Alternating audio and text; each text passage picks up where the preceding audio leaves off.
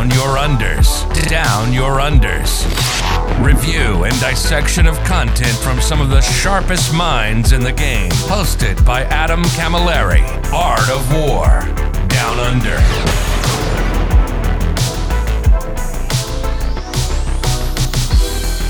Hello, ladies and gentlemen. Welcome to yet another Index review. Episode 150. I have no freaking idea at this point. I have recorded so many of these part ones and part twos of different ones in different orders all over the freaking place. I am joined by one of the, dare I say, youngest professional 40k players in the world. Well, that might be pretty close. It is, yeah. There's not that many contenders. I don't know how old Lennon was when he started, but he'd be the only contender, I think. He was definitely younger than when he started, but he is about 6 months older than me. So that counts, I guess. Suck it, John. Anyway, what do they call? What do they call kings? Was a king in Scotland just a king, or was it a thane? Or because I think that was been a king. I think. Yeah.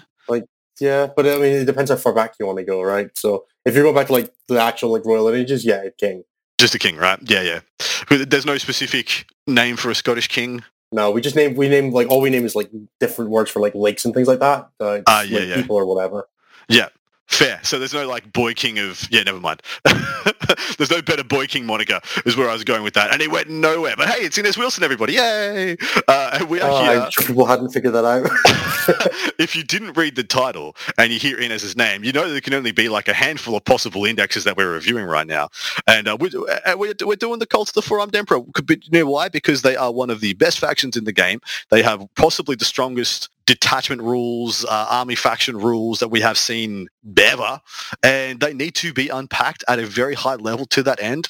I reached over, my good mate, the Scottish WTC captain, was like, you know what, let's come on. But you don't only do that, mate. You got some other things you can plug. Yeah, absolutely. So 2 main things I do on top of the Team Scotland stuff, which obviously is most of my commitment to 40k is through Team Scotland. I also work with StatCheck, so we do a live show every Tuesday, and we do a bunch of other stuff like ELO rankings for the wider 40k scene, and articles and a bunch of shows, whether that's covering team events or being very good at 40k while having other commitments. That's our private project. We've been coming up for a year of doing that now. I also, through that, now do full-time coaching. So if you're interested in that, do check out the website at stat-check.com. And please do go over and support StatCheck. They do incredibly good works. Cannot wait to see them continue to go from strength to strength, and would be very excited to see where you guys are at in a couple of years from now, having started and been doing what you're doing for an entirety of an edition rather than, starting kind of halfway through as you did with Knight. Yeah, for sure. We're very excited for all of the tracking and things like that for faction strength, ELO, player population, all that kind of thing that Jeremy and Cliff and Nathan do an incredible job on. We're super excited to see how all of that comes together. We're looking at getting resets done on all the the CRS and ELO, so people can keep track of how well they're doing relative to other players. It does a good job of showing international competition in a better way than ITC does. So we're a big fan of all the things that open up for us with a hard reset. Absolutely. So for those who do not know, Art of War Down Under is a 2-part podcast. Predominantly we are a review podcast. So whenever there is new content to be reviewed for the great game of Warhammer 40k, we will be reviewing it from the highest level we possibly can on this show. That being me, the sloppy Adam Camilleri, joined by whatever sharp-minded, 3-headed expert I can pull on. And then we'll be dissecting all the new rules for said faction as deep and as thick and as juicy as we can get it. We are a competitive podcast, part of the Art of War network. And if you want the second part of this podcast, you can go over Art of War Down Under over on Patreon. That's the only way to get part 2, where the lovely Inez and myself will be writing some GSC lists and pretty much talking exclusively about our experiences with 10th edition so far and how GSC shapes up in this meta, what's good about it, bad about it, what it works against, what it doesn't work against, etc., etc. So if you want that, Art of War Down Under over on Patreon. So let's jump over to this index, mate, and we need your hot takes and first impressions. So first time you went through this index, top to bottom, what did you think? Okay, so top to bottom, first time you read this index, you start with obviously Cult Ambush, which we saw on the previews, and you read it and you go, oh my god, I'm just going to run all the battle line stuff because it keeps coming back. And do you know what? It turns out playing 4,000 points in a 2,000 point game is quite good in general. I would generally go as far as to say that that's fairly strong. We've seen a lot of iterations of free stuff over the years, whether that's Gladius Strike Force and War Convocation in 7th edition, to Pox Farm in 8th edition, There's been loads of examples of just getting free stuff being really short, or even small mines and turrets in 9th edition, right? Having extra stuff you didn't pay for is quite good. Absolutely. And Genestealer cults absolutely take that to the nth degree. On a 4-up, every time one of your units dies, or infantry units on a 4-up, you get it back. And then if it's battle line, it's guaranteed because you add 3 to that roll. Battle line in this codex being acolytes and neophyte hybrids. So the sort of bread and butter of the army, the stuff that you were taking all the time in myriad cults anyway. And then there's a few other things, so sort of like the bikes and the neophytes and the aberrants that will come back on a 4-up. So you've certainly got a chance of getting them back, but you're going to always bank on that failing, which definitely leads you down the line when you're reading this codex of going, how do I make this battle line do what I want it to do? Yeah, exactly right. And whilst there aren't a huge amount of data sheets, there is a lot of flexibility therein, and we have found that a lot of units are not very impressive on face value, but go to levels and then levels and levels when you find the right characters to put with them. And when ostensibly like over a third of your data sheets are characters, you can usually find some juice when you need it, right? Some flexibility. Yeah, for sure. It definitely, there are a ton of characters in this codex. So there are, I think it's 13. 2 of them are lone operatives, and then 3 of them are sort of like HQ level characters from the previous book. So that's the Primus, the Magus, and the Icon Ward. And they all have a special rule that combines with the other set of characters, which is if there is one of those in the unit, you can put one of the like lesser characters in as well. So you get things like the Nexus, the Clamovus, and the Biophagus that can all join in alongside your other characters, which definitely gives you a lot of flexibility in terms of making your units. The one thing you do have to be careful with that is that the cult ambush rule does not bring characters back. Correct. So if your character dead, it stays dead. So you do have a little bit of tension there in that, yes, it's great that you can get your units killed and you only suffer like a timing penalty for that and that your unit's going to be gone for a turn. You will not get the characters back, and the characters are a big source of buffs. So it definitely does create a little bit of a... diminishing returns. It's kind of like, it's a get out of jail free card, not something you should be playing for, is kind of how we've landed up with. But that's sort of more we'll get into as we go through Agreed. Later stuff. Well, let's jump into definitely on first read.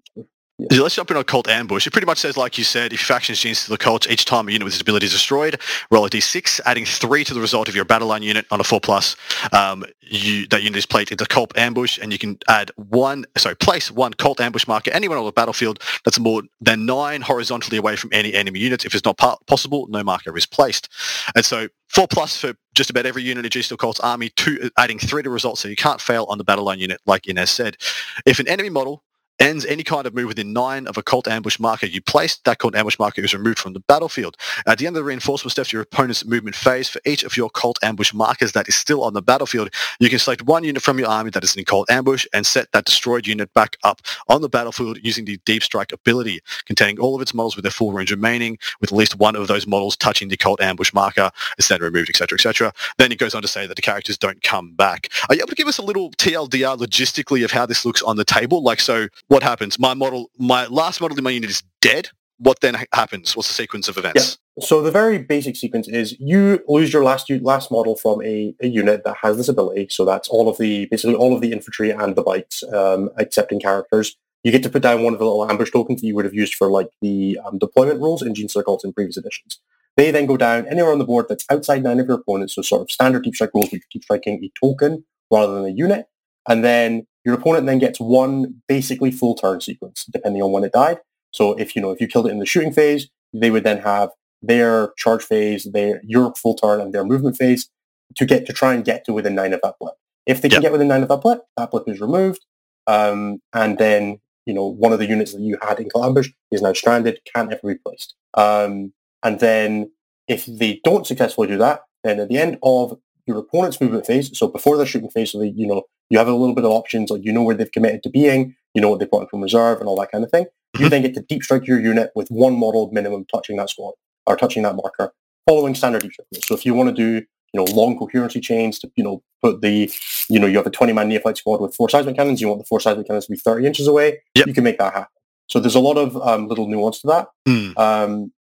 A lot of it ends up being like this mini game of how far away can you safely put a marker before your opponent can get to it, and then how relevant will it be there, and then you kind of have this interesting tension where maybe you put in a slightly more aggressive place to try and force your opponent somewhere. There are a couple of mechanics that allow you to move them, so the Nexus and the Icon Ward both have, one has a move ability and one has a once per game redeploy it if it gets killed. So there's a couple of little ways to mess with it that way. But broadly, it's, if your opponent can't get to it, you just get your unit back. That's the very basic. And with the deep strike mechanics, you can often still have it somewhere relevant, even if you did put it somewhere fairly safe, as long as it's a large enough squad. Correct. And so, theoretically speaking, should a unit get stranded without a marker to come down on, is it destroyed that turn, or can it wait for another marker to be used? So it can wait for another marker. In theory, all of your units go into, at that point, cult ambush, or they go into, I don't actually know what the word is, I think it's just called cult ambush, and they go into a pool, and it basically says anytime that you would reveal a blip at the end of your opponent's move phase, any of the units that's in sort of like your pool can come down. So you might, your opponent kills 4 blips on the turn, and you had 4 units that were dead. That's fine. If you then get another blip later, one of those units that was part of the 4th could be the one that comes down. There's no timing restriction on it being that turn. Units aren't associated with blips, aren't associated with turns, so you have a lot of control over that. It's often a good reason to have some smaller units, like 5-man acolyte squads, 10-man neophyte squads, so that if you do, have a unit that gets stranded, you can get a few blips and then, have a good chance of getting one of them back. So it does inform your list building a little bit in that sense as well. And so whilst this is an extremely powerful ability, it's actually quite nuanced in its application. Like, you can get really technical with this. It like you said, the best way to do it after some games, I think we've found out, is to not go and get your stuff killed, because then you open yourself up to just having your blips turned off and your opponent has some agency. Whereas if you always hold the threat of the blips, things just get spicy. Like you said, you can pull people away, you can force people into trades and all sorts of other crazy crap. I would like to say a caveat at this time that we were recording this before any day one FAQs have come out. The Leviathan box has just come out, but as it sits right now, hasn't been any day one FAQs. Should any of this stuff changed, we do apologise. Should it be any different to the applications for a GT pack or anything like that in the future? Yeah, I would fully not be surprised if they changed it so that you had the deep strike within a radius of the blip. Would be one that I think would be a very reasonable change. I have seen some wild stuff happen with those blips, man. And just because your squad can go 54 inches away from the blip doesn't mean it's a problem. Doesn't mean it's broken mechanic, Adam. It's fair and reasonable. Incredibly. I definitely don't play Genestealer cards. Don't worry about it. No. All right. Brood Brothers, the rule sits adjacent here. Pretty much just denoting that if you play Genestealer cults, you can take an X amount of Astra Militarum units in your army, denoted by if you're playing Incursion, Strike Force, Onslaught. We, in this show and most competitive games, will be talking about Strike Force missions to 2,000 points. You can take up to a quarter of your army, 500 points, as Astra Militarum. No Astra Militarum models in that portion of your army can be the Warlord, and they cannot be given enhancements. You cannot include units with any of the following keywords in your army using these rules: Epic Hero, Ogarin, Rattling, Militarum, Tempestus, Commissar, Regimental Preacher, Regimental Engineer, Servitors, or Aircraft. Do Brood Brothers come up as something you might want in your Genestealer cost list? Yeah, there's definitely a couple of applications. Anybody who's read the Guard Index will probably know the exact application I'm referring, which is Indirect. Indirect is always going to be powerful in a game where there are lots of walls. How powerful is up to debate, but right now it's definitely quite strong given the new version of the Indirect penalty, which Guard have a ton of ways to ignore, especially given all the new Forge World datasheets, which have definitely added. So there's a fair few datasheets from the Forge World side of things that are definitely interesting. Things like the Praetor, the Archshaker carriages, the Medusa batteries, and then like the Manticore. And then you can back that up with sort of Scout Sentinels, which do a good job of giving you possible to hit, give you some like reasonable Scout forward options, but it's not super necessary. It definitely does help, but it draws away from the core of the army, which is the things that keep coming back. So there's a bit of tension there. But it's definitely something that you could consider in any army. Well, with Indirect being so powerful right now, sans, of course, FAQs and stuff like that, I think it's a legitimate option. Like, usually, last edition didn't even touch the sides. Didn't get a look in. Was no point. This edition, there are some legitimate things here I think you can add to your list. Funnily enough, don't think you want any of the actual battle tanks. I can't see a Lehman Russ adding much to the GSC army. It plays so differently to how the rest of the army wants to play, right? Yeah, exactly. The Manticores and sort of all the indirect batteries give you this nice little stable platform of it's fairly hard for your opponent to get there, which can give you some blip protection, which is quite nice. Whereas the battle tanks are a little more, they need to be in line of sight in order to do anything. And being in line of sight in the Genestealer army usually means death because not a lot else is getting shot. Because it's either fragile infantry models that are dead anyway, or untargetable for whatever reason. And adding a hard target for your opponent's army is usually not optimal. Correct. It just, again, creates this awkward tension in your list building. I could maybe see it if there was sort of a detachment down the line that encouraged more heavily things like the Goliath trucks and the Goliath rock grinders. But right now, under the Ascension Day detachment, there just isn't that much that's really super interesting for that kind of play. perfect segue, because the Ascension Day detachment rule is they came from below, which reads, each time a GSC unit from your army is set up on the battlefield as reinforcements till the end of your next fight phase, weapons equipped by models in that unit have the sustained hits 1 and ignores cover abilities.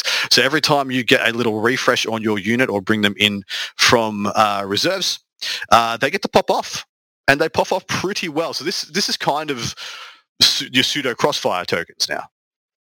Yeah, exactly. It serves a similar function. Exploding 6s from sustained hit 1s functionally is equivalent to +1 to hit. It's a little different with when you start adding in rerolls, but the very baseline, it's about roughly mathematically 1 +1 to hit.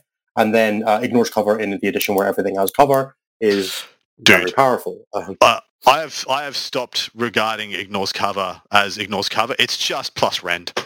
I think I'm up to 5 games of 10th edition, and the amount of times I've shot it at something that doesn't have cover is less than 5. In 5 games, less than 5 times have I shot in a shooting edition where the opponent didn't get cover. Ignores cover is just +1 rend, man. Straight up. It's so crazy. Almost always. Genestealer cults a little bit can get around that sometimes because you are so frequently setting up from reserve that a lot of the time you can hit the angle where your opponent wouldn't have cover. Yep. But it does cover, it means that you never have to worry about that. It was definitely a thing that if you were pushing for it, you could probably find in cults a lot of ways, but there's no incentive, there's no need to, because the detachment will cover you for it. Which means that, it's easier with 20-man squads. You can leave your icon behind a wall and still maintain, not giving enemy unit cover and all that kind of thing. So it definitely works very well in the context of you having redeploys and blips and just natively deep striking a whole bunch of stuff to create a very powerful, constantly triggering effect that doesn't have the same level of hoops to jump through as Crossfire did. Crossfire was often a little bit of an awkward mechanic to deal with on the table, and this just, it removes a little bit of that skill dynamic, but also, it wasn't really a skill dynamic. It was more of a, you must be this tall to play Genestealer cults. So I like it being a simpler mechanic. It's easier to explain. You don't need a laser pointer for that kind of thing. Dude, it did get it. It was like bringing templates back. No, you're not Crossfire. Yes, I am Crossfire. You're not exposed. Whatever. Anyway, into the stratagem section. The first of which is unquestioning loyalty. This is 1 CP when your opponent's shooting phase or the fight phase just after an enemy has selected its targets. The target is 1 Genestealer cult's character unit from your army that was selected as the target of one of those attacks. Until the end of the phase, each time a character model in your unit would lose a wound, select 1 friendly Genestealer cult unit within 3 of it, excluding vehicle units. Your character does not lose a wound. That unit suffers a mortal wound instead. This seems pretty cute because, am I reading this correct, that this gets around to precision as well? It does get around precision because you would take the damage on the character and then you can reallocate to the unit. I don't know. I've never seen anyone use this one. It's definitely, your character is probably less valuable than the CP. It's honestly kind of the point. You're a cult unit getting shot at, your character's dead anyway. Correct. It's kind of how it feels all the time. It feels like if they're shooting the character, they've gone through the 20 wounds that the character was hanging with already, and the character was only there to buff the 20 wounds they were with. So why protect the character? Unless it's on an objective, and for some reason the unit within 3 is not on the objective.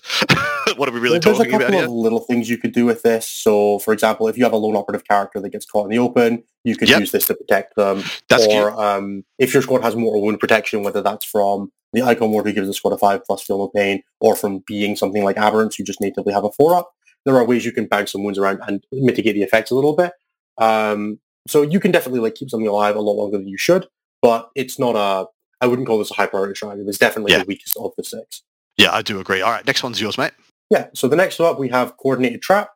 So this is a start of shooting phase or start of fight phase stratagem where you pick 2 Genestealer cult units that haven't shot or fought yet this phase, and 1 enemy unit, and then until the end of that phase, so either the shooting or fight phase, until the end of that phase they can only target that unit, and both units get +1 to wound against said target. So this is conditional, +1 to wound for 2 units. 2 CP is the price point, and I think it's a bit of a value pick, especially when you want to get, stuff like shotguns to be cracking tanks possibly, or light vehicles. I think it's actually quite a good break point, yeah? Yeah, for sure. This is definitely a stratagem you will use. 2 CP is a big premium for it. Very frequently, a lot of the units that you're firing at don't require 2 units to kill, and locking 2 units to only killing 1 thing can be quite difficult. Yep. A lot of the time you'll see something like, if you really need to kill an Imperial Knight or Bellicor or something of that caliber, it's definitely a break glass in case of emergency. But this is a stratagem that you're always you always want to threaten, but very rarely want to use. Correct. I was about to say, it's the one you always tell your opponent about, but slap down once every 3 games, maybe. It does have a little bit of anti-synergy with the Nexus, which we'll get to in a little bit, but because it targets 2 units, you can't currently, under the general interpretation, use it on the sort of, if you target this unit with a stratagem, it costs 0, because the stratagem doesn't only target the Nexus, which means that it does have a little bit of, you will see a lot of stratagems get used because they can be used in that sense for 0 CP, where this one doesn't quite work with that. So, you have a bit more CP to spend on it, but you maybe don't use it because it doesn't come in that free package a lot of the time. All right, next up is Tunnel Crawlers. This is 1 CP in your movement phase.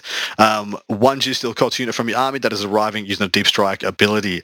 The effect is you can be set up anywhere on the battlefield as more than 3 away from enemy models rather than 9. The restrictions, of course, being unable to charge this turn. So they've always kind of had something similar to this.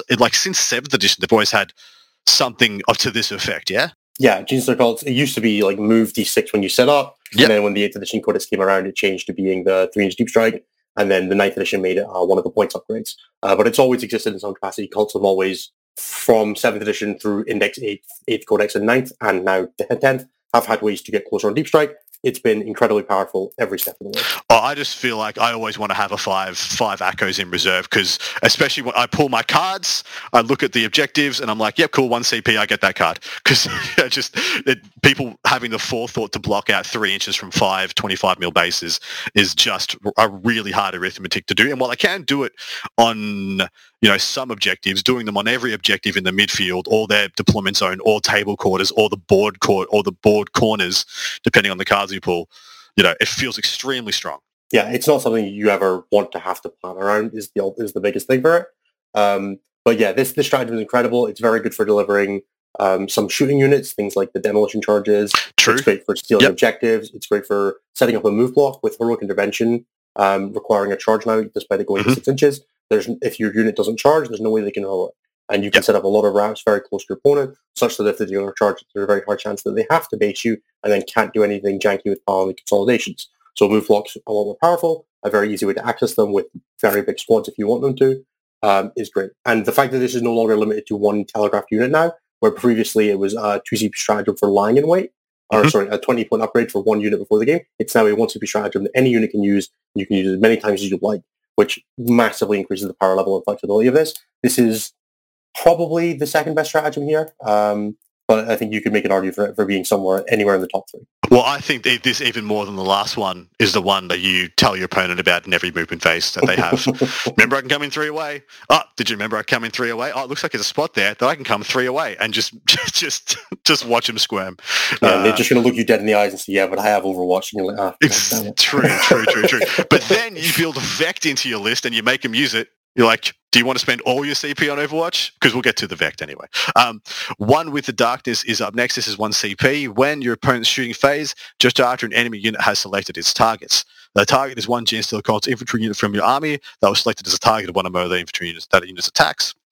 Until the end of the phase, your unit has the stealth ability and can only be selected as the target of a ranged attack if the attacking model is within 12. Ooh, I like this a lot. Yeah, this stratagem is fantastic. It was one of the ones that we were fairly high on from the initial previews, and then the rules commentary came out that confirmed that if you use this on the initial targeting, the enemy unit actually has to retarget if they weren't within 12. So what this functionally is it's counterspell for shooting. Yes. And it's, as it turns out, very, very powerful. This stratagem is great. You will almost always use this almost every turn. Uninteractivity is, as always, incredibly powerful for it. It's why indirect is so strong, because you can do damage without taking damage back.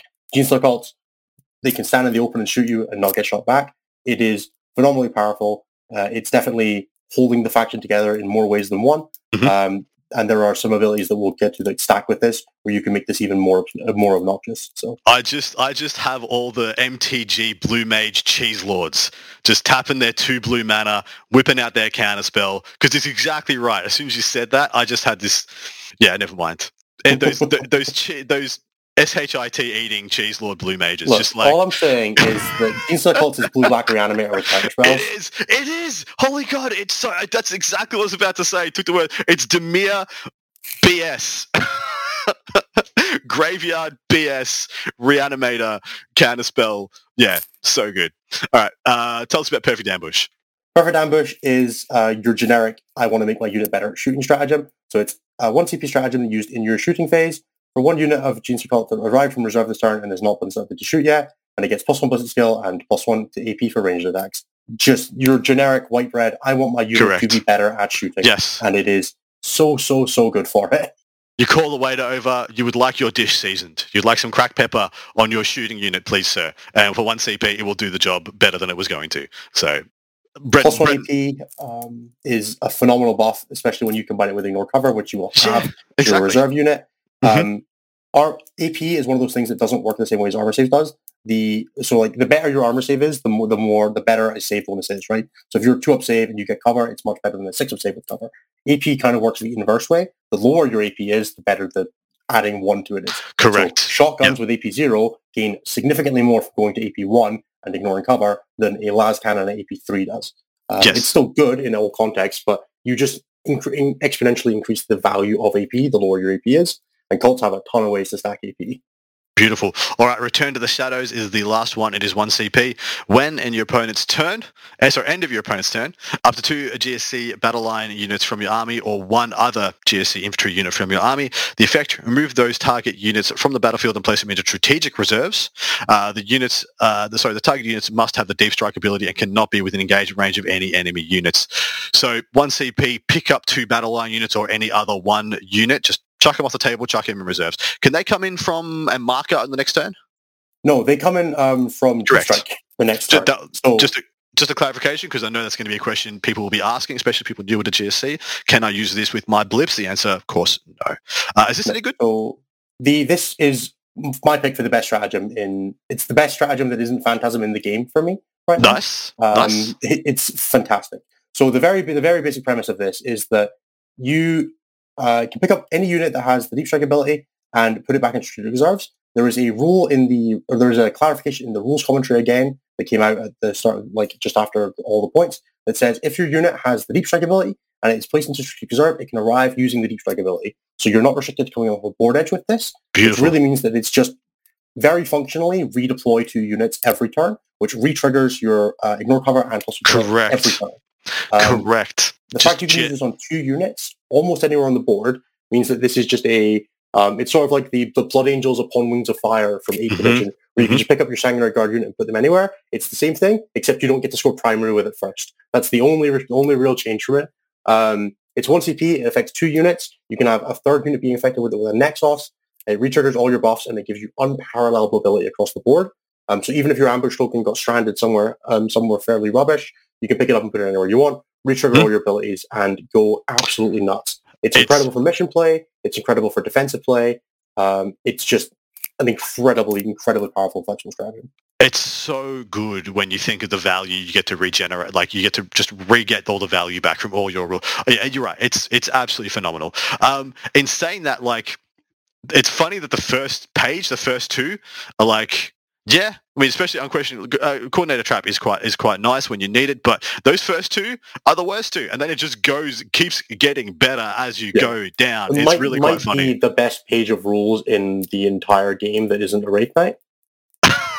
These 4 stratagems on the second page. These 4 stratagems might be the best page of rules that exists in any index that isn't a Wraith Knight. I don't know, that first page is pretty good when you're just like, oh, cool, I get to have twice as many points as my opponent. But do you know what's even better than that? Is when none of your units can die and can be everywhere. Because they can't be shot and they redeploy. And they can't be shot, and one of them can't be shot every turn, and 2 of them keep leaving and coming back wherever you don't want them to be. Seems good, man. And that is 2 CP. That's only 2 CP to do those things I just told you about. Very, very strong. And it's going to be less than that when we get Spire. All right, first of the enhancements, of which there are 4. This is Prowling Adjutant. Genestealer Cults model only. Bless them for needing to tell us GSC model only in the GSC only enhancements portion of the GSC only detachment. Hilarious. Once per turn, when an enemy unit ends a normal advance or fallback move within 9 of this bearer and the bearer's unit, if the bearer's unit is not within engagement range, it can make a normal move up to D6. Seems good on paper, but it gets a lot better than this here, I believe. Yeah, it's incredibly fine. It definitely combos well with the Jackal Alphas and the Alan Jackals, which is a unit that does mortal wounds when it moves. So getting to make 3 normal moves is pretty nice.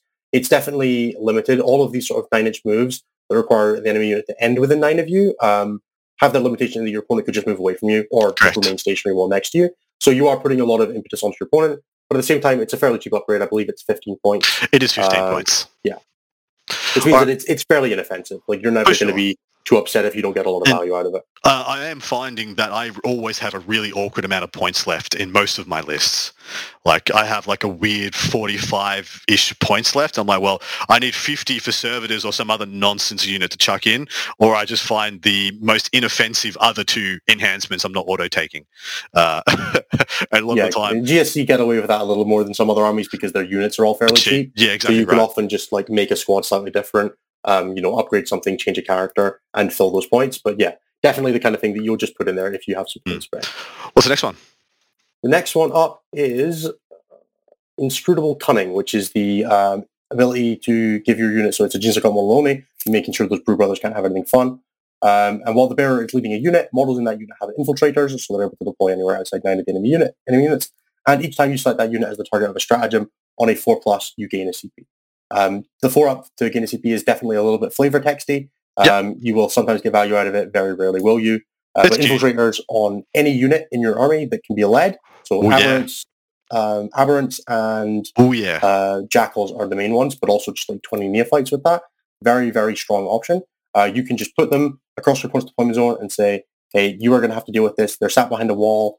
I'm going to slam the stratagem to not be shot if they're behind a wall, so you can't shoot me even when you're indirect. And now you have a problem right in your face. Exactly right. Can you come and try and contest the mid-board when you can't see me and I have like an alpha level melee threat or even a shooting threat willing to just walk out of this or around this wall and just dunk whatever comes here? I think it's really good. The 4+ to get a CP back is just cute, but the infiltrator portion of it can be really intimidating, I think. Yeah, exactly. The 4, all these sort of like gain a CP abilities, especially if you're playing tactical objectives, do have a little bit of diminishing returns because neophytes already give you a CP on a 4+ when you stand on an objective, and you're gaining a CP guaranteed if you're discarding a tactical card every turn. So, there's only one. You can only gain 1. So it gives you a lot of redundancy in that 1 you're gaining, but you're still only ever getting 1. Agreed.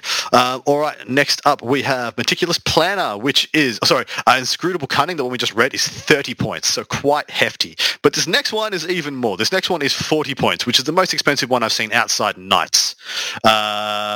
This is a Genestealer model only, of course. Once per battle, just after your opponent uses a stratagem, if the bearer is on the battlefield, you can select this ability. If it does, until the end of the battle, the CP cost for your opponent, so your opponent must pay to use that stratagem, is increased by 1. So that is a old school Vect as we know it. How do you feel about this? Yeah, it's great. You put it in every list. So good, so strong. I mean, you're almost doubling the points of some of the characters you could be putting it on, but hey, it's 40 points. It's kind of money in the bank, though. As an army that is about as fragile to Overwatch as an army can be, saying that you don't get to do that as often is incredibly valuable. So good. And what does the Design's commentary have to say about this when it combos with making a stratagem cost 0?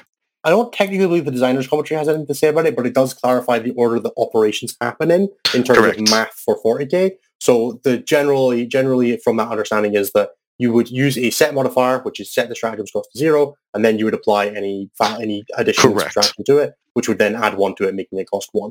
So yes, this bypasses, your opponent is still going to have to pay a base level cost for things. That is, again, one of those things that is subject to change that could see a designer's FAQ on it, but at the moment, the best understanding we have is that it works that way.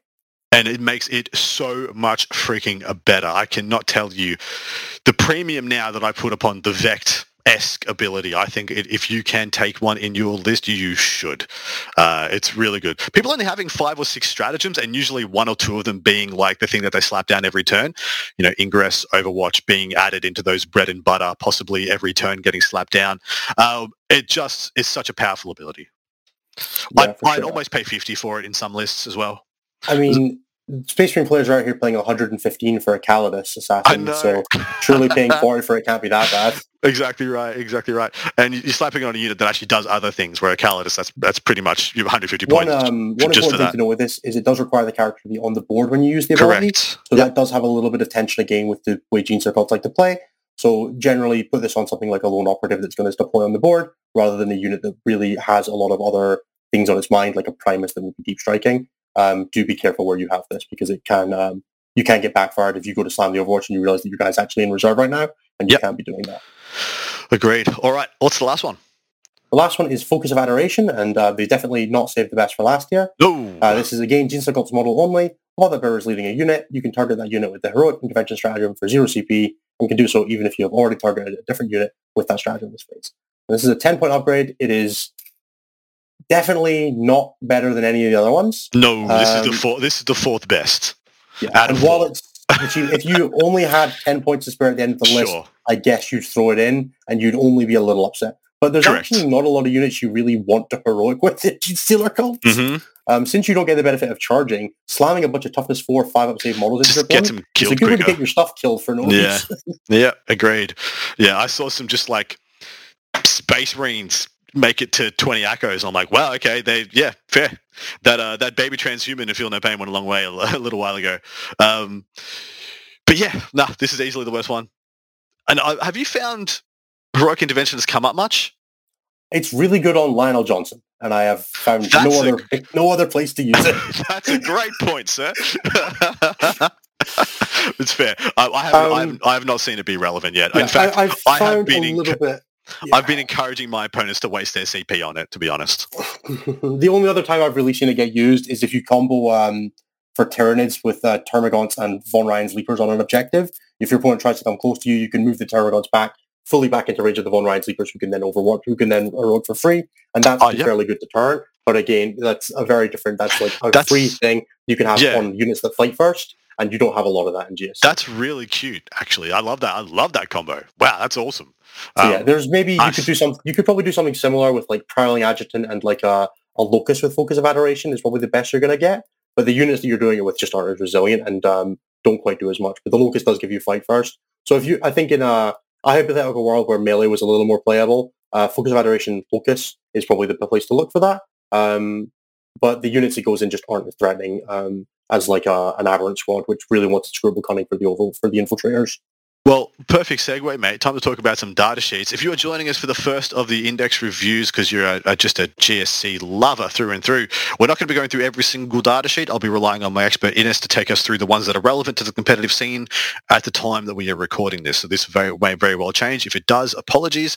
But pretty sure now that we've got the points and we've got the scope and we've seen how GSC play, there would need to be some very significant things changing to stop the following data sheets being completely irrelevant. So, Ines, take us to the first you wish to talk about. We're going to do a couple of characters, and then we're going to do a couple of the relevant data sheets. Of course, probably going over both the battle line ones because they're kind of ubiquitous, and you got to have them. So broad feeling for me, the ones that are worth covering is going to be the battle line options, a few of the characters, and then Aberrants and a couple of the vehicles is probably going to be the best bet. And then I'll touch on a couple of things that you might consider for other reasons. Perfect. So the unfortunate thing with these indexes, or for the Genestealer one in particular, is it's arranged in alphabetical order, which does make jumping around it a little difficult. So what I am going to do is I'm just going to start with the battle lines.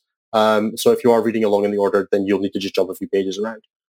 So let's start with the easy one for going in alphabetical order. The battle line is Acolyte Hybrids. So these are your sort of they're the slightly more resilient ones. They're toughness 4 with a 5-up save, and their base abilities are Deep Strike and Declare Ambush, so they can come back.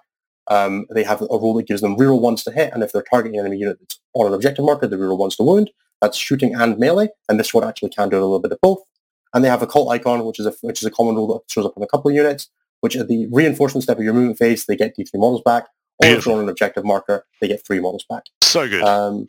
Very powerful. Notably does actually interact pretty well with Overwatch, where if you take a few chip damage, you can then bring the models back in your reinforcement step. So Overwatch, if it doesn't kill your unit, can actually give you some extra distance and let you sneak into places you haven't already. Yeah, I've seen that be a thing. Like, coming on Overwatch, easier charge. Just it's still an objective that I wasn't going to take it before. Now it's mine. Really, really quite cute. What size units do you want out of these? You want to keep them lean at the 5 or go to the 10?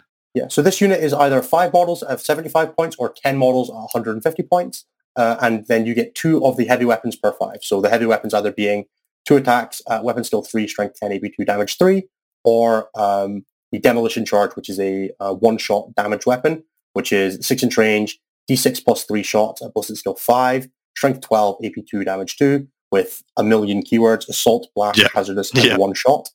And then variably inside that, you can have some hand flamers, and everybody is baseline 3 attacks on 3s at 411, a little bit better for the sergeant with 5 attacks at strength 5 AP2. This unit is very multi-flavor, very multi-purpose. You will probably see a decent amount of 5-mans with 2 heavy mining tools just for a little bit of combat punch, finish off a vehicle, kill a couple of space marines on an objective, and some hand flamers. Very reasonable little skirmish unit for 75 points. It comes back, it tries again. You just continually do things. There's a lot of benefit to, specifically going back to Call Ambush a little bit. If you can get your unit dead in your own turn, so if you can have it die during your fight phase, then your opponent only gets 1 movement phase to respond to it, because it will then immediately come back into the next movement phase. So if you can do things with like little 5-mans, dropping them in, just rolling the 9-inch charge, if a couple of them hit them, you hit something, you try to pile into it something that's a little scarier, get yourself killed, come back, do it again next turn. It's very, very, very usable. It's not reliable, but it doesn't need to be. They're 75 points and they're scoring points if they're not doing that. So definitely does work. The 10-man squads, you are probably going to be looking at demo charges. So like the demolition charge, you run a 10-man squad. I'm going to very briefly run through the full combo on this because it is hilarious. It's great. So a full 10-man squad with Acolyte hybrids will come with 5 hand flamers, which are D6 shot strength 3 flamers. Very, very usable with ignores cover. They'll have that from the detachment as well. And then demolition charges, you get 4 of them, which are, so baseline, you're looking at 4d6 plus 12 shots, ballistic skill 5, strength 12, AP2 damage 2. Then you add on all the detachment bonuses, so that's now ignoring cover and with sustained hits. You add on a bunch of those stratagems we were talking about earlier. The extra range. +1 to hit, extra AP. They're now AP3 ignoring cover, and they are blast weapons, which means you shoot into a squad of 10 models, and you are getting a minimum of 20 plus D plus 46 shots. It's disgusting. They hit on 4s with exploding 6s, Possibly and native reroll 1s from their datasheet ability. Possibly popping up 3 inches away from you. They don't have to if they're going to fire demo charges. Yeah, it's just really good. All right, so jumping over to the neophytes. Let's go over here. Neophytes are the second battle line option. So there are only 2 because this is about 7 data sheets in a trench coat. Yep. Neophyte hybrids are your guardsman equivalent. So they are toughness 3, 5 up save, 1 wound models, come in squads of 10 to 20 for 80 or 160 points. Their base rule is if you control objective in your command phase on a fort, you gain a CP, as I mentioned earlier. And their version of the cut icon is 3 models or D3 plus 3 if they're on an objective. So a little bit better, but the model themselves is a little bit worse. Baseline, they are armed with a las gun, rapid fire 1, 24-inch range, 1 shot at ballistic skill 4, strength 3, AP 0, damage 1. Stacks very well with a bunch of the output increase, but they're not something there is never a world you're excited about a las gun, no matter how many you black on it. No offense to the las gun. And then you are looking at 4 in any combination of 2 per 10 models, so 4 in a 20-man squad of heavy stubbers, mining lasers, and seismic cannons, and the same for special weapons, which is flamers, grenade launchers, and webbers. Is it still going to be seismics and grenades, you reckon? Yeah, very quickly running through it. The heavy stubber is a heavy stubber. You can do better. The mining laser is a las cannon that is ballistic skill 5, so it's one shot at 12, 3, D6 plus 1. And then the seismic cannon is a heavy gun, which is rapid fire 2, with 4 shots at ballistic skill 5 at strength 6, AP 1, damage D3. Of those, the mining laser and the seismic cannon are both very playable. With the exploding 6s and with some access to some rerolls that we'll get to from some of the characters, they are a lot more consistent than you think they are, especially the seismic cannons, which can come down 12 away and have 24 shots. You will roll average across the number of models you can bring in this army. So I look at Rend 1 guns and I say, well, that's Rend 0 because everything's got cover. But as soon as I see Rend 1 with ignored cover, that's a good weapon. That's like a decent baseline utility weapon in the current game, I believe. So and it gets better when we talk about some of the data sheets. These guys remind me of Guardians in 8th edition. Do you remember Guardians in 8th edition? Where they just had like one of the lowest floors but highest ceilings? What, like Eldar Guardians? Yeah, Eldar Guardians. Yeah, where you could just stack all the... like the ones where you could put like 2 up armor save on the... Yeah. You look at the data sheet and you're like, and then you start adding it all up together and like, oh my God, this thing goes through the roof. And you can make them do so much. It's absurd. It's very quickly on the special weapons, your baseline options are the Flamer, which is, D6 shots at 401, and the Grenade Launcher, which is either D3 shots at 401 with Blast, or 1 shot at 4 to hit at 9-2 D3. And honestly, I am a big fan of 4 grenade launchers too, man. in every squad. Have you seen the mirror yet? where it's like grenade, it's the grenade launcher blast. So every single one of these is getting D3 plus 4 shots. Dude, and pretend you're a Desolation Marine. Freaking hilarious! Great. It's like 20 shots minimum from the 4 grenade launchers into the mirror match, and just like, ha! I shot first. Lol. Reserves. Lol. Reserves. Lol. And you just keep dunking on each other from reserve. It's hilarious. And then the Weber to finish up is a flamer with devastating wounds and it's strength 2. Which does mean it is actually worse than a flamer on guardsmen in some senses, because if you wound that on a 5, they're getting the save with cover, which is quite funny. But yeah, the Weber is interesting in the sense of like flamers and Webers are interesting for Overwatch specifically. You are generally pretty danger close with Genestealer armies, which does mean Overwatch is often a very powerful option. But the grenade launchers just give you that sort of spike damage that you're really looking for. Strength 9 AP2 with the ability to stack up to an additional 3 AP and ignore cover onto them is pretty powerful. So, I generally prefer that. And they will run you 8 points per model. So 80 for 10, 160 for 20. That is not too much at all. I love the price point. Yeah, especially with the ability, as we said, the get out jail free card of if they do die, which you're going to do your best to prevent, they're just coming back. Yeah, even if they only come back once, that's 360 points of value. Absolutely nuts. What's your next go-to non-character unit? We'll do all the characters at the end, I reckon. There's one non-character unit, I think the 2 that are worth talking about are the Aberrants and the Jackals. Unfortunately, the Pure Strains are not as good as they used to be, and the Metamorphs suffer from not being battle line. Yep. So just to finish on why we're not touching on them, and then the Achilles I'll talk about at the end as a vehicle because it's a little different. So the Aberrants are very baseline. They are sort of like the standard bodyguard unit from the edition. So a lot of the units have this. If you're being led by a character, you get -1 to wound if the attack is greater than your toughness. Aberrants being toughness 6 with a 5-up save and 3 wounds. Really nice. Seem fairly fragile until you pile in that 4-up feel no pain. Correct. Which is very, very good for keeping your units alive in a very scammy way.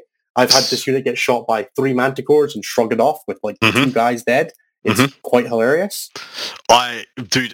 Toughness 6 with pseudo 6 wounds because you're essentially halving the incoming damage, with variance, of course, is just such a swingy prospect. Like the over-under commitment on mental arithmetic of your opponent of like how much you have to put into them to guarantee they're going to die, like how much you have to expose to delete them. It's very exciting to me. It's honestly just not worth doing. Chip damage them, and then let them charge in and be fairly underwhelming and deal with them once they're there. It's usually my recommendation for these guys. My recommendation is if they take off in a big way, everyone take a Thunderfire and just do not worry about them anymore. Walk away. Like you just start rolling negative charges, right? Like you just got to hope for the best. Exactly. Well, you let them have one unit, then Thunderfire and piss off in the other direction.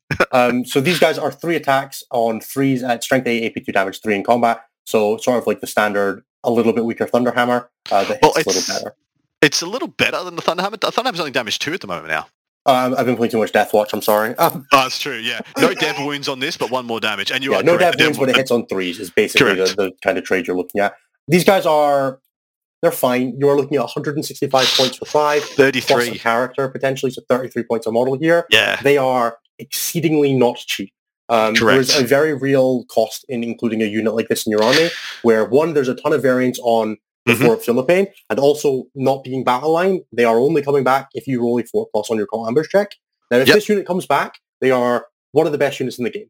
If they do not come back, they sure are 400 points if didn't come back. The reason I like them and love them, and please bear with me, because I do not believe this is a unit that should see play ubiquitously in every list. In fact, I think quite the opposite. What I love them for is that I Feel No Pain is now the only thing that works against every source of damage. It works against dev wounds, it works against shots, it works against melee, works against range, works against freaking everything. Works against Grey Knight's Vortex of Doom. It does not matter. It's actually better than an invuln, because so many sources of damage that are coming at you right now, ignore your freaking invuln if they roll a 6 or they're just Eldar, that a Feel No Pain, I think, is the best source of save, and the 4+ is the best source of Feel No Pain I've seen, pretty much. It's between these guys and Crypto's rolls. Silence against psychic attacks, and that's about the best you're getting otherwise. Correct.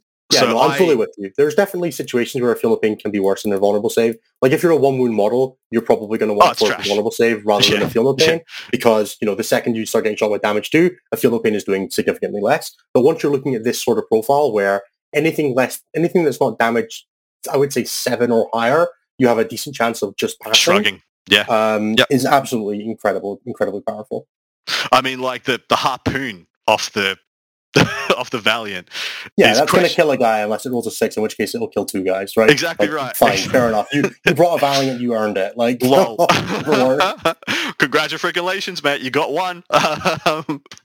Yeah, it's pretty cute. All right, we will go to, what was the next one you said? The next one is Atalan Jackals, which definitely are a unit that you have to divorce your 9th edition understanding of in order to see the value of. Because the first time you look at this data sheet, oh my god, it sucks compared to the 9th edition versions. Yeah. I would notoriously, Atalan Jackals had 7 special rules on a 12-point model on launch. And every single one of them was great. It was insane. -1 to hit. You gave him an invuln very easily. You gave him feel no pain very easily. They fell back in charge. They were always crossfire. They could deep strike at the time. They can no longer do that. Best use of demo charges. It was crazy. Yeah. So this unit is not the same unit. Atalan Jackals are not even remotely in the same ballpark in terms of resilience, in terms of damage output, really. But what they do is mortal wounds. And they sure do a lot of them if you build them. Oh boy. Okay, break this down. There is a lot to unpack here. I'm actually hoping this gets an FAQ. Well, it kind of needs an FAQ for one of the interactions. Well, the other one it seems quite clear to me, but break this down for us. I personally think it should just be fine, because they're not even that good with all this. But the very basics is, they have a rule called Demolition Run, which is each time the unit ends a normal move, select one enemy unit within 6 invisible, and roll 1d6 for each model in this unit. For a 4+, they take a mortal wound. Baseline, this squad is 160 points for 10 models, including 8 Jackals and 2 Wolf Quads, or 80 for the 5, and I'm going to just verify that. Yep, 80 for 5. So baseline, you were throwing 10 dice at this, on average dealing 5 mortal wounds. You can then combine it... Sorry, Adam, please. Sorry, I just need to interrupt for a second. So, an Acolyte hybrid is 15 points a model, essentially. 10 models is 150. That is 1 toughness 4 wound with a 5+ save.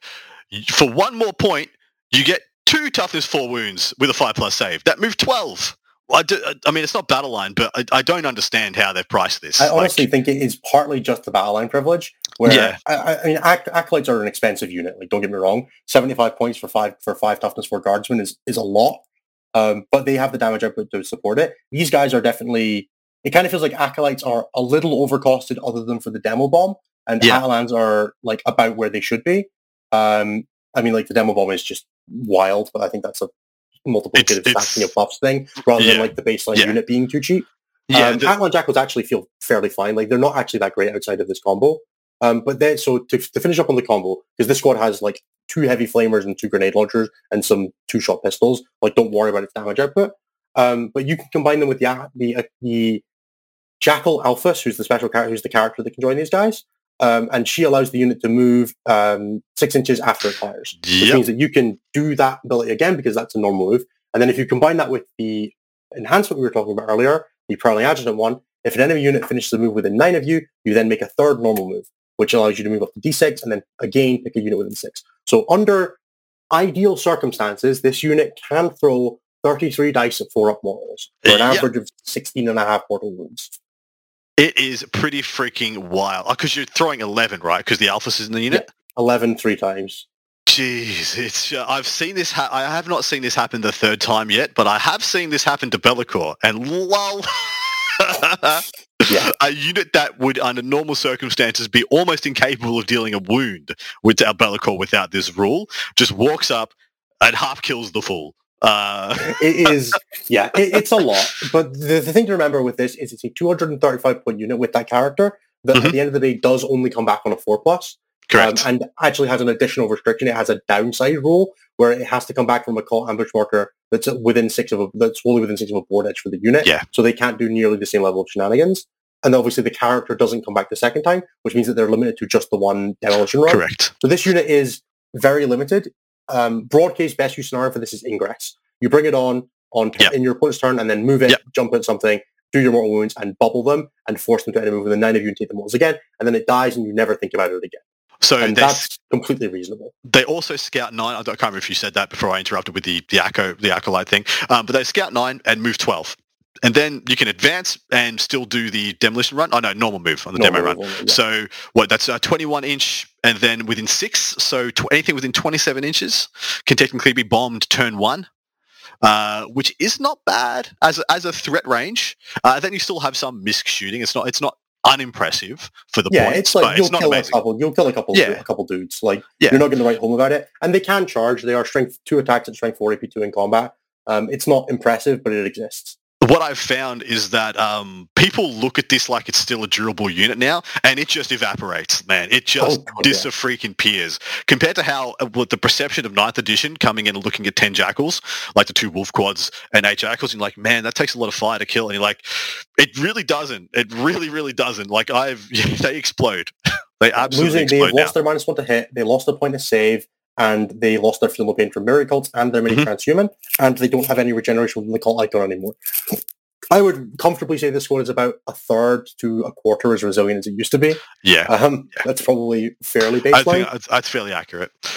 And the other thing it used to do is it used to love -1 to hit, which is a lot more sparse these days because it doesn't have to smoke. No, it has grenades, but no has grenades though, and grenades though. So you could, you can go do the 30-90 Yep, yeah, baby. I was just looking at that, like, wow, you could just do a bunch more if you wanted to charge. Like, you want to, on average, kill a 19 wound model. This is the way to do it. Phenomenal. All right, let's go to the Ridge Runner. Yep. So the Ridge Runner is the last of sort of like the generic units that I think is really worth talking about. The Goliath Truck and Goliath Rockbender are both very expensive, and as I think I said, I think they're waiting for a different attachment. Well, I don't get what this army gets from transports anymore. I think there was an extremely good case for it in 9th edition, but with how dynamic and how often they come back and the flexibility you have to just pop up wherever you want, I don't see what transports bring. Yeah, so broadly, not much worth talking about. If you've got them, I don't think you'll be upset running like a truck to get people back. Yeah. Ridge Runners are disappointing, especially for 30 points more than a Fire Prism. Don't think about it. No, don't. Okay, so the Achilles Ridge Runner is your it's the low to the ground, has a twin heavy stubber and a top gun, and does some shooting. And this thing is very basically 12-inch move, toughness 7 with 8 wounds and a 3-up save. It's like, the sort of land speeder-esque platform. Is probably the best way to describe it. It has Scout 9, and the special rule it has is Crossfire, which is after it shoots, you pick an enemy unit that was hit by its attacks, and each time your friendly Genestealer cult units make an attack against it for the rest of the phase, add 1 to the AP of that. An enemy unit can only be affected by this ability once per phase. Pretty nice. That's a fantastic ability. Adding an extra AP, as we said, AP is the better, the less you have of it. So adding 1 AP baseline to all of your guns is incredible, especially into a lot of the hard targets we're seeing this edition, like Wraith Knights, Imperial Knights, even just like a 10-man Space Marine scope with armor and contempt. It doesn't love having an AP stacked onto it. You can then combine it with, it has 3 war gear abilities where it can either have a ballistic skill characteristic of 3, which is great in GSC. It can have smoke keyword, which you will never look at, and it can do the same thing for ignore cover, where when it hits an enemy unit, you pick an enemy unit that was hit, and all attacks against that model can ignore cover. Kind of redundant with the detachment ability, but something that you'll definitely keep an eye on for future detachments, which may not have access to that ignore cover. Now, the ranged weapons here, there is a twin heavy stubber, as you said, so that's your side gun, and then there is the missile launcher, which is 3 shots at strength 9 AP2 D3 flat 3 damage, not bad. Which is very boring. There's the heavy mining laser, which is technically a downgrade in that it's D3 shots, but because it's blast, it's strictly an upgrade. Correct.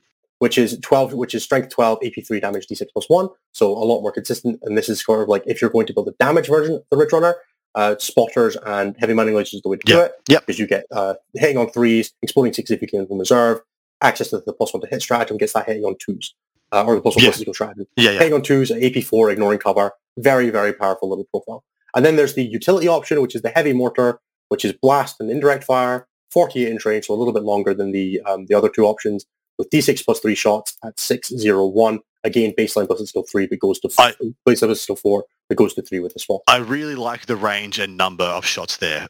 Blast with D6 plus 3 is essentially just going to be min 5 shots virtually all the time. 48-inch range is essentially all the table when you move 12 inches. So that's 60-inch range. That is the table. You can shoot anything you want as long as you can move in a straight line towards it. And then strength 601, sure. Yeah, it's pretty average. But when you factor in that essentially... So... there is a package here where you take 500 points of guard, and you take 450 So points. it only applies to Genestealer cult units. No, It does not apply I to know. others. I'm just building a numbers battery here. We're not building. Right. Okay. Yeah, we're just adding. We're doubling down. We want just under 1,000 points of indirect in this list, because all we can get is 950, 945. So yeah, these do come in squads of 1 to 2, and they are 75 points a model. Yeah, so it's 150 for 2, and then all the whole premise is you have 2 mortars that shoot at 1 target each from 1 unit of 2. That makes the next 2 units of 2 good. So unfortunately, crossfire is each time the unit shoots, not each time the model shoots. So you can't actually split fire 2 mortars at 2 targets. Oh, really? That sucks. Yeah, they did think of that. Boo, wow, as if G-Dub had forethought like that to say, I know, you know right? what we're going to screw over? We're going to screw over Adam when he thinks there might be something okay about the mortar. Honestly, for trying to come up with that monster of an indirect list, you deserve it. So that's true. I absolutely do. Yeah, shame on me. What was I thinking? For me, my mileage, these are almost as close to an auto take as you have of the things that aren't directly characters. The fact that they are a little bit more resilient, they can hold down your backfield and just plink away with those mortars very consistently with D6 plus 3 shots at plus skill 3, even with the -1 to hit from the indirect penalty. Yep. You are delivering at least 1 hit onto any target that you really need, which means that you can trigger that +1 AP. So again, combining that +1 AP with ignoring cover and with the +1 AP from the perfect ambush stratagem, you can now have every single gun in your army that targets a target that you want to can be +2 AP and ignoring cover, which is a phenomenal damage. Perfect. And I was about to ask that because I know there's going to be I try and put myself in some shoes sometimes. Sometimes I ask stupid questions, and sometimes I ask stupid questions on purpose. Maybe you can discern which one it is. Can you have multiple sources of plus to AP? You know, I know you can't have multiple sources of plus to hit or minus to hit. Yeah. So specifically, the only restrictions on stacking modifiers are you cannot have more than +1 to hit, +1 to wound, beautiful, -1 to hit, -1 to wound, or +1 to save. That's a beautiful thing. Saving throw. But AP has no such limitation. Dude, AP2 ignores cover, chef's kiss. Mwah. Beautiful thing. No, increase AP by 2, ignore cover. If you add starting AP, your grenade launchers are now AP4. Dude. Then there is always the option that, remember, you are coming out of Deep Strike, and that sometimes ruins exist that are more than 6 inches tall, and you can put your heavy weapons up the top of them and have an additional AP from plunging fire. I've seen plunging fire. It has come up more than I thought already. Yeah, it's only for us to come up with Desolation Marines and GNC grenade launchers. That's been it so far. If you stick all those buffs on that grenade launcher, that's AP5 baseline. I managed to pop it off with a unit of 6 Inceptors once, which actually made their bolt guns feel a lot better. I bet it will. That does sound pretty good. Yeah, actually, it makes them feel like a word, like an actual consideration when you can pull that off versus the plasma. All right, let's go to some characters, mate. Which one's first? Sure. So for me, there are quick Karen, the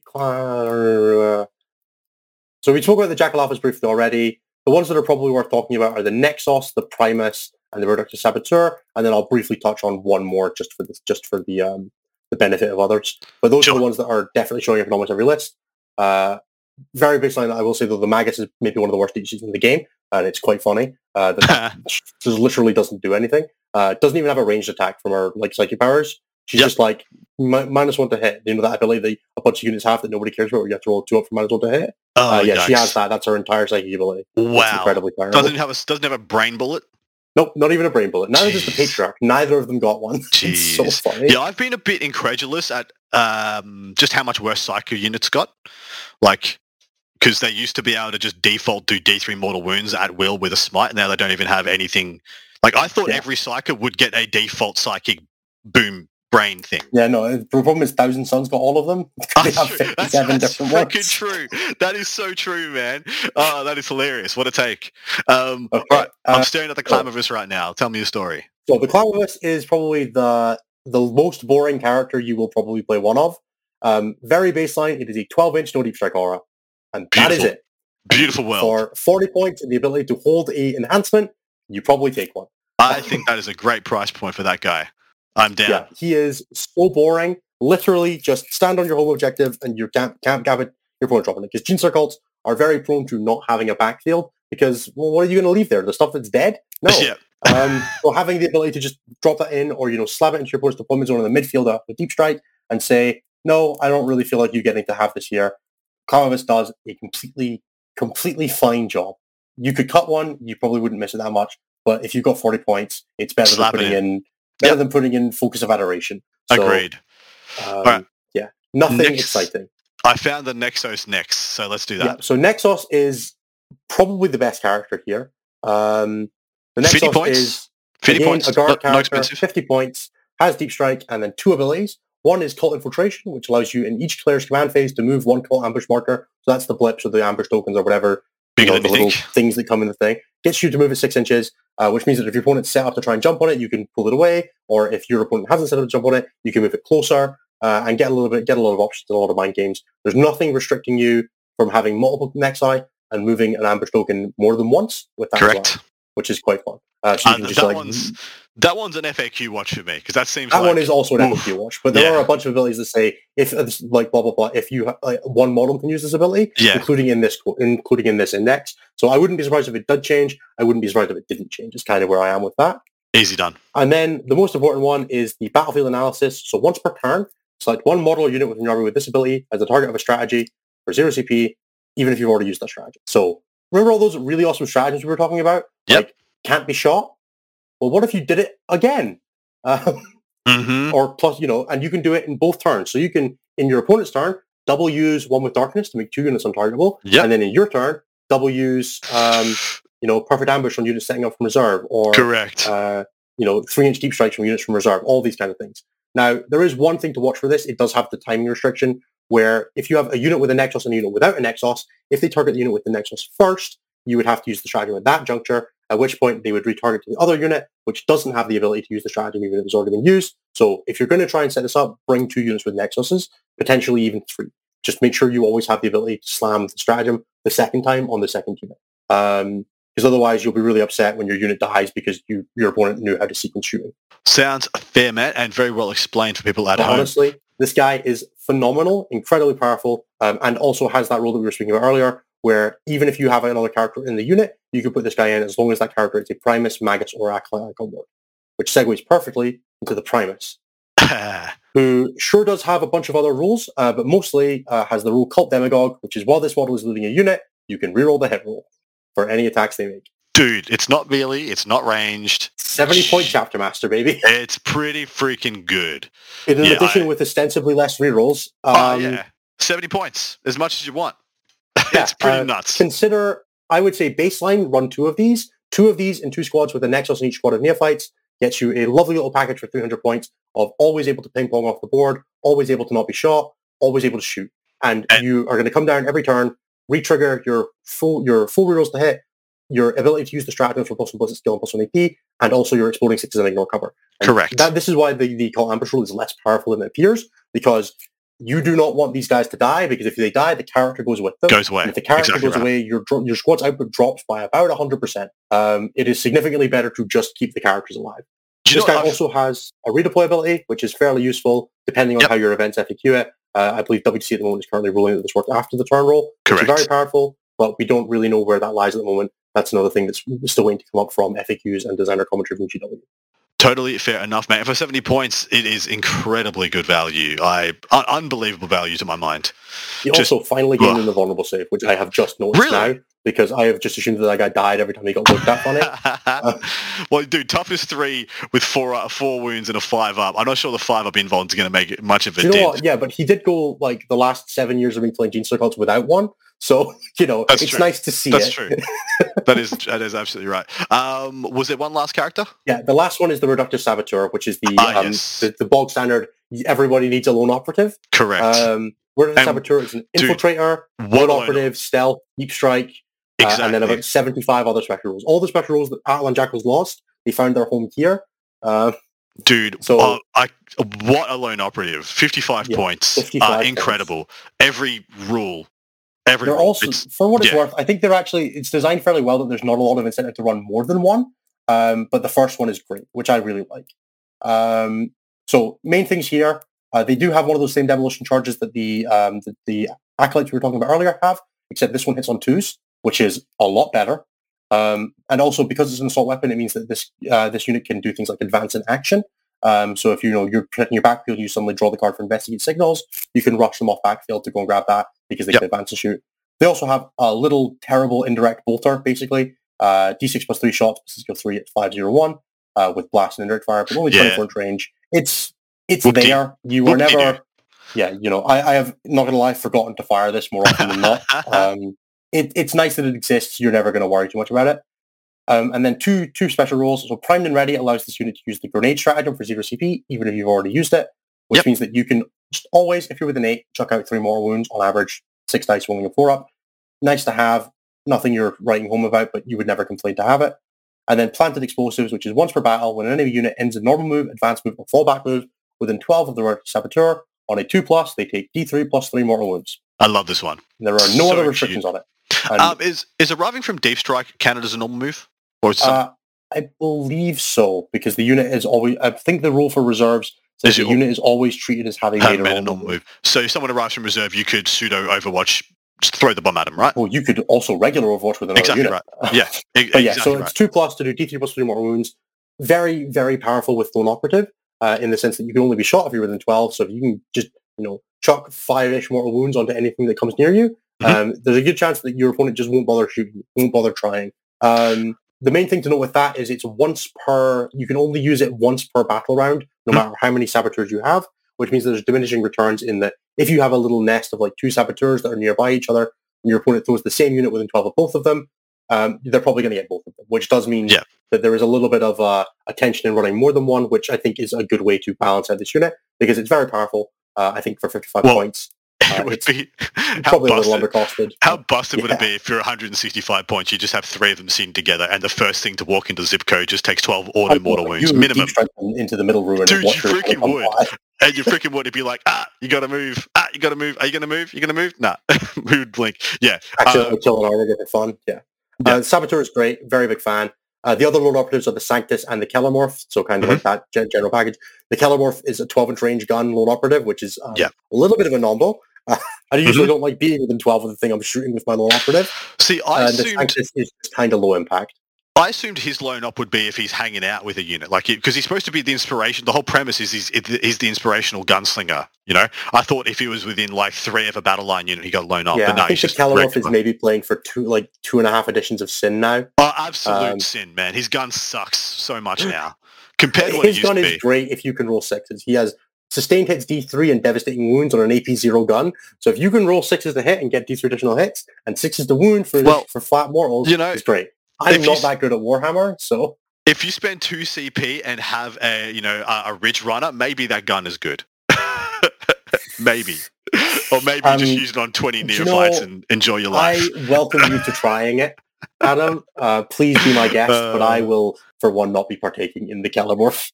No. But no, that's I will not. Very broadly, that's the cult set. There's a ton of really great units in here. You can build a lot of different ways. I've seen 30 aberrant builds that look super fun. I've seen lots of neophytes.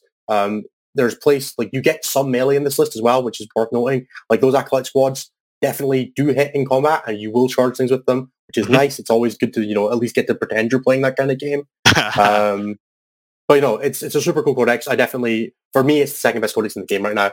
I absolutely adore all the design choices. I wish melee was better, but I feel like it's because this is the white bread detachment, the one that they've printed for everything to have a little bit, and we've got Anointed Thong coming that'll give me my aberrant list. That's what I'm waiting for. Oh, dude, well, exactly right. There's probably going to be the Rusted Claw list that'll give you all the jackals and the trucks and stuff back, and then there'll be, could very well be a Tristan Helix X1 just for the aberrants and stuff. Just thinking back to the 8th edition, not the Psychic Awakening, the one that had the Deliverance Broodsurge and the Anointed Throng. Deliverance Broodsurge was rush you in trucks, and the Anointed Throng was aberrants that fight on death. And I could definitely see those kind of things being the baseline for new ones. And I'm very excited to see where they go, because the data sheets here have a ton of potential. I like that this does generically, everything gets a buff. You can do all the cool janky stuff. There's so much tactical depth and nuance to this army, but it also is so much easier to play than the mirror cults of the previous edition, which really did have there was not a lot of fail states. This army gives you get out of jail free cards, which helps you ease into that play style better. It really felt like you had to climb 9 flights of stairs to get to the floor of the skill set of the previous build, whereas this one is maybe 2 stairs. Just exactly. It definitely is a lot easier to play. I think there's still a lot of depth to it, and the best players will still phenomenally outplay you. I think this is the actual. I think this is the army more than any other I've seen this edition that will generally demonstrate generalship on the table extremely well. Like when you get tap danced by a GSC player, it's because they outplayed you, like legitimately. It definitely feels like all of these return to the reserve at the end of your opponent's turn.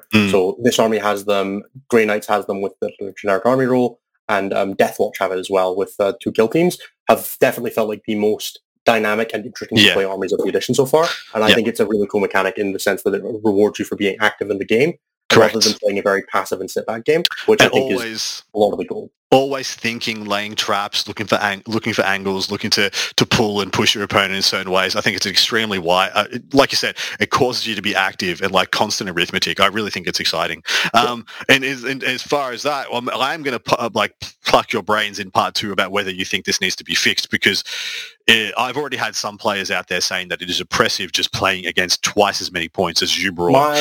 I played a game, so one of the first sets of games I played against it, my opponent described the feeling as claustrophobic. It did, dude. I've seen it on the table, and people were just like drowning in waves. And then I've also seen people who are playing Deathwatch with like 20 Desolators just being like, I probably could have killed 6,000 points. It just doesn't really matter. The first time I played against it, I played Deathwatch, and I killed 4,000 points in it. And the rest I only didn't kill because I killed the Blitz too. Exactly right, because they're just like, you can have some more. It doesn't matter.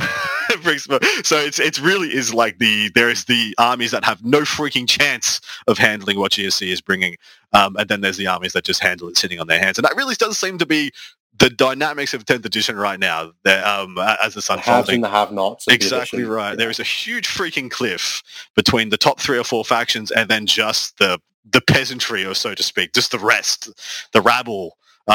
In the streets outside the castle where all the riches get to sit at their long table. Anyway, I do believe this is an S tier faction. I believe it's sitting 1 rung below Eldar in my estimation, and it would not take much.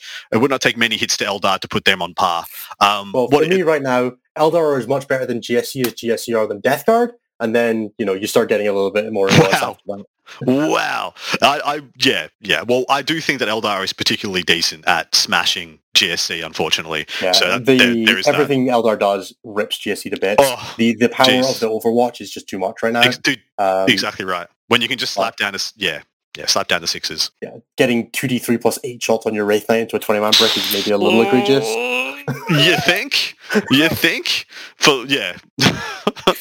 Absolutely diabolical. But anyway, mate, on that note, we will close this out. Thank you very much for coming on. Can't wait to do part 2 with you. We'll be talking about GSC list construction, what you want to see on your list, how you want to play, what's good against, bad against, how you want to wield it on the field, and just some of our musings and learnings on 10th edition so far. How many games in are you, mate? I think I played my 20th game this weekend. Nice. So on Sunday, 9 days after points, I played my 20th game. Beautiful. Love to hear it. Well, I might play too much more Hammer.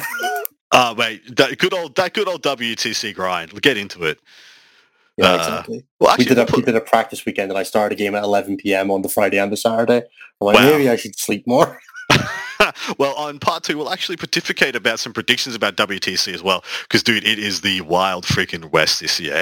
Anybody could win, because they've just hit the treasure trove of good tech that someone else might be sleeping on. But anyway, mate, thank you so much for coming on. Please go over and check out Stats Check and jump into that Patreon as well. You might see me there because I am a patron of said channel. I do enjoy my patronage and do enjoy the show.